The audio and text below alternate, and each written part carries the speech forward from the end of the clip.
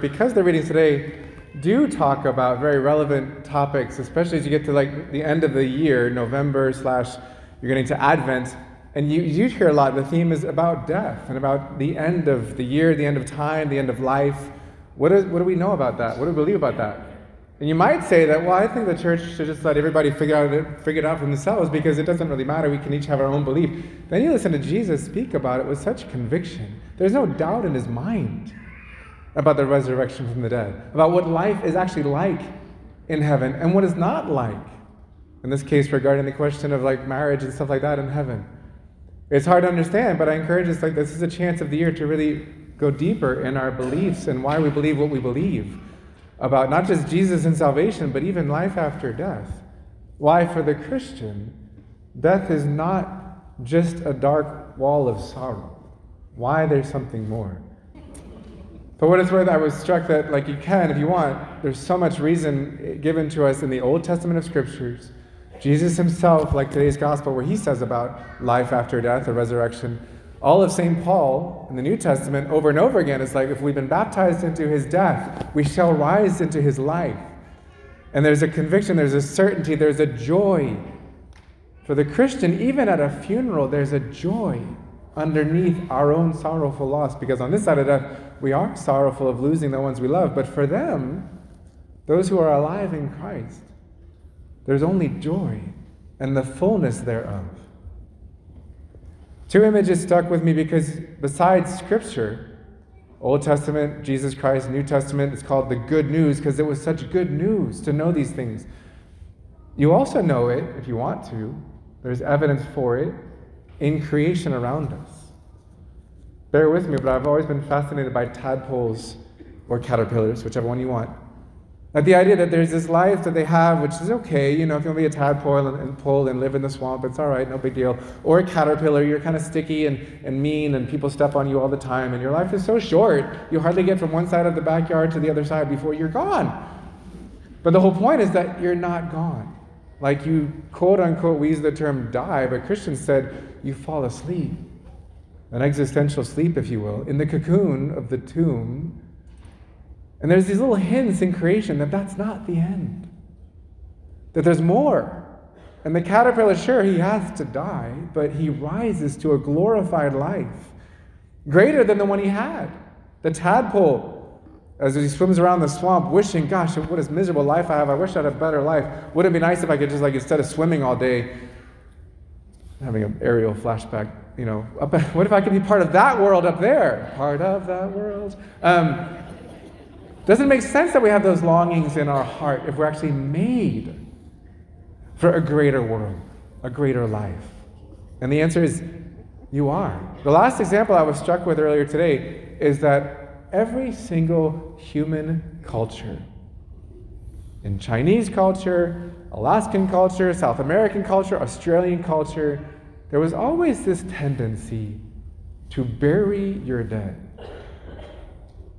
There was always this, a sense, innate, not artificially imposed by some religion or other, a natural sense. That's why Aristotle would say if something happens in every different place and at every different time, it's not artificial, it's natural. There's a natural sense that there's more. So there's all the evidence you want if you want it.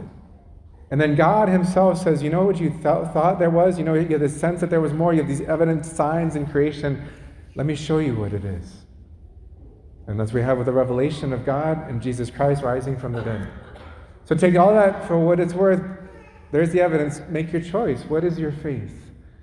And you adjust everything according to what has a solid foundation. Why, when I approach death, it is a loss, but it's also a gain. Why, when my feelings want to lead me, #feelings again, we talked about that, feelings, they want to lead a certain direction, and I channel them according to the truth. When I want to weep, it's okay to weep and mourn to some extent, but it's also right to pause for a moment and maybe celebrate. Not because I feel like it, but because I know something is true and good.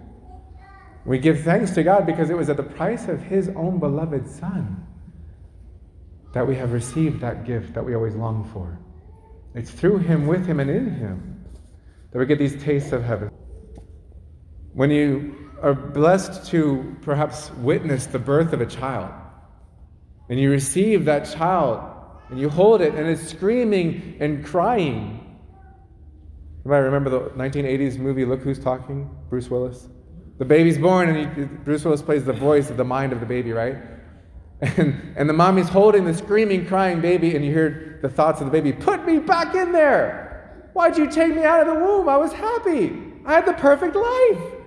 I could sleep all day, be so comfortable, get all the food I want. Put me back! I don't want to be in this new situation. Interesting that as we go through life, you start to hold on to things of this life. Your Xbox, your baseball, your relationships even, as good as they are. We hold on to things in this life. We consider death to be the end, but what if death, according to the entire revelation of God, is actually just a new birth to a higher life, to His life, eternal life? Don't sit there fighting it necessarily. When it's my time, especially for us as Christians, it's a glorious moment. It's not the tragedy that our secular society tries to paint it as, this dark, utter ending. For us who stay on this side of death, yes, it's hard. It is hard to let go. But if it's my time, what's coming because of the life and death and resurrection of Jesus Christ, holding on to Him, what's coming to me is a tremendous gift. You're not going to get to heaven and say, put me back on earth. I love my Xbox.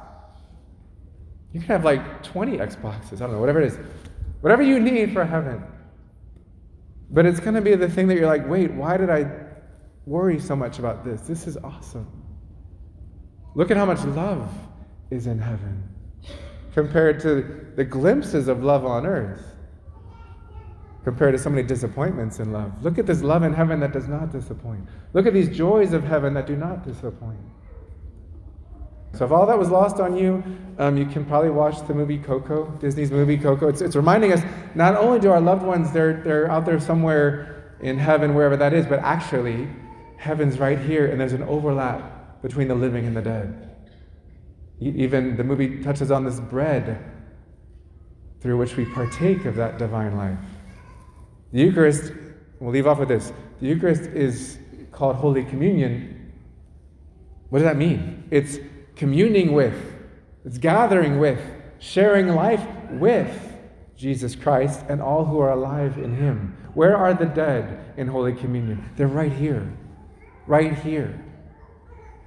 We call it viaticum, or food for the journey, because when you're driving from Louisiana to Disney World and you get through to some podunk town in Alabama, or Buc-ee's, you get to Buc-ee's, and you want to stay there and make that your vacation in Buc-ee's. Why would you want to stay in Alabama? They lost, just say, I think they lost. Anyway. Anyway. So your child is like, are we there yet? Are we there yet? Are we there yet? And you're like, here, have some trail mix, kid. Oh, okay, I'm good. I can make another 10 minutes. Food for the journey. Holy Communion is to nourish us on the long road, or the valley of tears that is this life, to nourish our hope, to nourish our faith, to nourish our strength, because let's face it, we go weak at times. We lose faith, we lose hope, we get into discouragement, our feelings do take over at times. We need this food for the journey, this bread of life. And we pray in the Eucharistic prayer that we would be gathered into one by the Holy Spirit, in one union, one family in heaven and on earth, all together. We who partake of the body and blood of Christ may be gathered into one by the Holy Spirit. And we pray that by the help of your mercy, we would be free from all sin and from all distress. Why that word distress? Because if you lose hope, then everything is about right now. And you have to be in total control of right now, because this life is everything there is. And you're full of anxiety. The anxiety life has no hope. And the challenge for the Christian is to be free from all anxiety as we await the blessed hope and the coming of our Savior Jesus Christ. We can make it through the topsy-turvy storms of this life. We can hold steady on the course. We can let the joy of the Lord be our strength. Are y'all tired of hearing that yet, by the way? But it's real. We need that to be our strength. St. Paul says, if Christ has not been raised, Sadducees and secular society, if this is all a farce and there is no life after death, well, then vain is your faith, vain is our preaching. We're wasting our time. Fire Father Steve and stop having him talk to you for 20 minutes because it's a waste. Because there's no resurrection from the dead. There is no hope. Live for the moment. Stomp on your brother and get what he has because he's not going to need it. You need it. It's all about you. Vain is our faith. And we are the most pitiable of creatures. But rather, Christ has been raised. He's the first fruits of the harvest, and we will all share in that joy with him. And we share in it even now. I'm closing, don't worry, but I was struck. Ever lose Cox internet? Ever lose internet at your house? I said Cox, I'm sorry, I'm picking on Cox. But AT&T, whatever, if you lose that, and you're trying to do your work in the office and you can't because you're disconnected from the real world of the internet, I grant you that the internet's not real and this world is more real, but if you turn it around, heaven is the real world. And when you find yourself struggling to live the Christian virtues, and Cece's throwing a hissy fit because she's lost all hope, we need to reconnect, poor Cece. We need to reconnect to the real, because that's what nourishes us, that's what gives us what we can walk on, so we can get the heroic and miraculous living done of the Christian life. Amen?